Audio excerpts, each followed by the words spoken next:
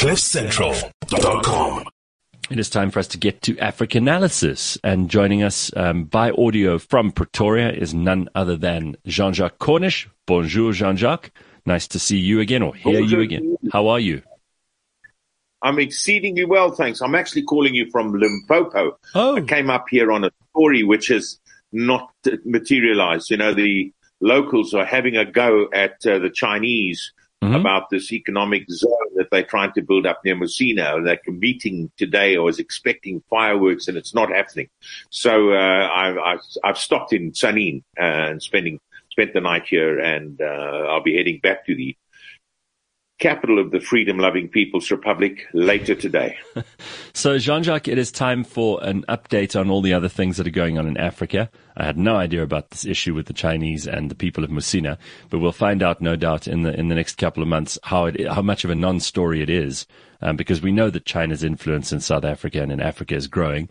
But let's turn our attention to the rest of the continent. It's brought to you, Africanalysis, by the Johannesburg Business School, and we're looking at all the things that are going on our continent. Can we start off in the DRC, the Democratic Republic of Congo? What's happening there? Well, Felix Tshisekedi, the president, is the current president of the African Union, current chairman of the African Union, and he started a negotiation with one of our favorite stories, the Blue Nile Dam, the Grand Ethiopian Renaissance Dam.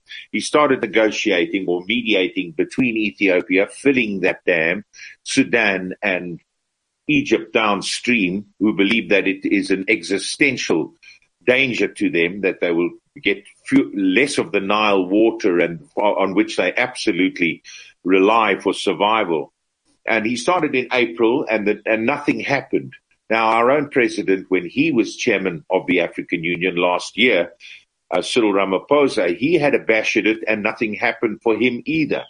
So now Tshisekedi has gone to Sudan and to Egypt, and will end up in Ethiopia, trying very hard to get some movement on this. It's a huge story, and there's no doubt that if there is any kind of actual conflict, a fighting war in Africa, it's going to be over that. That is my prediction. Now, at the same time, the U.S. Special Envoy to the Horn of Africa, Jeff Feltman, he's in Africa at the moment, talking about that, talking also about things on Somalia, but certainly the Great Ethiopian Renaissance Dam is the story, or the biggest story in Africa for the year. You know, you think about that. The Nile River is such it's been the aorta. It's been the main blood vessel of civilization in North Africa since the dawn of civilization. I mean, ancient Egypt relied on the annual flooding of the Nile for its own survival and for its eventual flourishing. If we think about how long that Nile River has provided sustenance to the people of the north of this continent, it's just incredible. And now, according to the Egyptians anyway, and the Sudanese, this is a real threat to them. How much of a threat do you think it actually is? When you consider the geography, when you consider Ethiopia's ambitions in that part of the continent, how much of it is just political grandstanding, and how much of it could actually be an existential threat, as you put it, to the people of Egypt and Sudan? Really interesting that.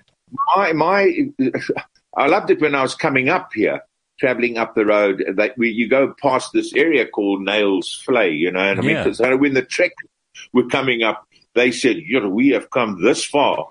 And they found the eye of a river. This must be the Nile, and that's what they called it, the Nile. I mean, it's thousands of kilometers south of where it really is. But it's a massive river. I've been to that confluence in Khartoum of the Blue and White Niles. Right. And to see that, the mixture, it's quite an amazing river.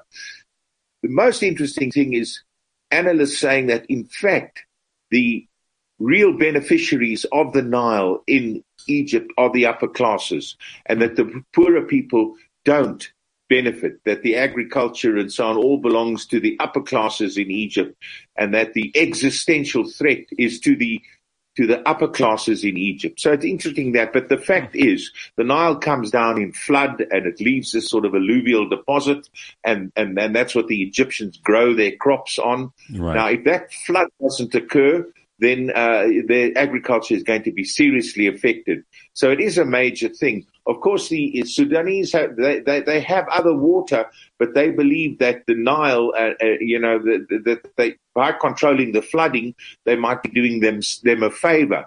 But again, they worry about access to this enormous amount of water on which the vast majority of the population survive. It's incredible. So I'm fascinated that the DRC president is now the head of the AU, and that he's the guy who has to go and deal with this. But there are also lots of discussions, since we're in Northern Europe, about migration. And we know that, Europe, this is the biggest question at the moment. North Africa and Europe are locked in an argument over how many migrants should be allowed, whether or not migrants should be allowed at all. Migrants are taking matters into their own hands and climbing onto whatever they can to try and cross the Mediterranean. We know that often they're turned back. There are many situations where these people capsize in the middle of the Mediterranean Sea and drown. It's a very ugly scenario. But better weather seems to have an effect on this too, right, JJ? Yes, indeed. As the summer comes, or the late spring, people feel more inclined to get onto these boats. Mm-hmm. And, they give up their lives to get onto them. And they come over mostly from Libya, and some even from Tunisia. I remember when I was in Tunisia for the elections, I went to speak to people about voting, and there were these young people in this cafe, and turned out that they were going to meet people smugglers. And I said to them, but you're taking your life in your hands doing it. You're young people. You're all highly qualified. Right. Why don't you just make a life for yourself in your own country? And they said, there's no employment here. There's nothing we can do. This is our only option, is to go and find a way in Europe. And while I was there, 11 people drowned just off the coast where I was. It was so sad. And this is happening all the time. Now, Lampedusa, from Tunisia, from Tunis, in fact, you can look out and see parts of Sicily. Wow. You can, visually see it. Yeah. Now, Lampedusa is an island very close to Libya, and that's where so many of them arrive. And 1,000 arrived on Sunday. 1,000. Sure. And so far there have been 11,000 this year. Now, that's less than the 4,000 last year, but it's not anywhere near the 2015 peak that arrived at the time. Now, we had this appalling Interior Secretary Matteo Salvini, who was stopping all the boats and not allowing even rescued people to land. He's now been charged at the International Court of ICC for kidnapping, for actually forcing people to stay aboard a boat when they risk their lives doing it. So he's been charged, but he's making much of the sudden arrival of people and demanding a meeting with the interim premier, Mario Draghi, trying to improve his case. Do they send? He's got legal problems. Do they send people home? I mean, what do they do? Do they assimilate most of these people into the population? Do they put them into refugee centers? Do they provide them with sustenance? Do they give them, social security, so to speak, or do they send them away? Well, they can't send them away once they land in Lampedusa. Basically, what has happened is the EU has paid the Libyans a lot of money to get them to effectively coast guard and to send boats back before they get nearer to Italy and to Europe, Malta and other countries.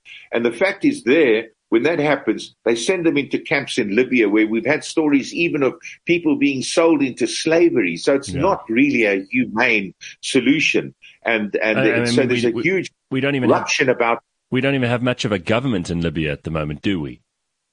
No, not at all. I mean, it really is an anarchistic state. They have elections coming up, and one hopes that it's going to improve. But it's not only Libya. People. That's something about our continent, that the people are so desperate to leave it that they're prepared to take their lives in their hands. And, literally tens of thousands have died trying to get across. They come from Morocco and then they go into Spain. That's why Spain and Morocco at the moment having another row. We'll talk about it another stage, all over the West Sahara. But they come from Morocco across the short Gibraltar Straits into Spain. They come from Tunisia again, where they go into Italy. So it's a desperate situation, and one that the Europeans are trying so hard to get to stem this flow of migrants. But at the moment, there's tens of thousands coming through every year, and there's very little they can do about it. And on humanitarian grounds, once they land, they can't send them back. Keep them, yeah. So it becomes Europe's problem. The mismanagement of and the desperation of Africa becomes Europe's problem ultimately. But let's leave that alone for a second, because we've got time for one more thing before you go. You mentioned elections in Libya, but there are also elections that are meant to be happening in Ethiopia this year. Are those going to go ahead? Yes. Well, they were postponed from August last year because of COVID. And now they've been postponed until a couple of weeks' time, June the 5th. But now I'm hearing that they're really struggling to conclude that, and there may be another postponement. There's 31 and nearly 32 million voters, and it's Africa's second most populous country after Nigeria. So it's very important for Abiy Ahmed, who of course is our Nobel Peace Prize winning premier in Africa. What happened in Tigray, on the 4th of November last year, there were the attacks on Tigray, and then he desperate to quell that, has taken really punitive measures against the people of Tigray. He's facing human rights charges and legal charges. Right. And then he also has Oromo, the ethnic area that he himself comes from. And they won't be voting in Tigray for sure. And it looks like in Oromo it's not happening. So he has grown-up problems himself of trying to get properly re-elected. I mean, his government, which had international acclaim, suddenly at home is under siege. And so it's a very interesting situation. When I say interesting, I'm using it in the Chinese context. It's like a curse. Well, JJ, always good to catch up with you. You know things that the rest of us don't until we hear from you, and it's much appreciated that you can fill us in on the goings-on of our own continent, even if they're so far north that the old Voortrekkers would have thought that they had hit the origin of the Nile, Nylstroom. So thank you so much for making it back from Limpopo, or still being there and heading back. And we'll keep in touch with you and find out what else we can learn in the next couple of days on Africanalysis. That's JJ Cornish and Africanalysis, which is brought to you by the Johannesburg Business School. CliffCentral.com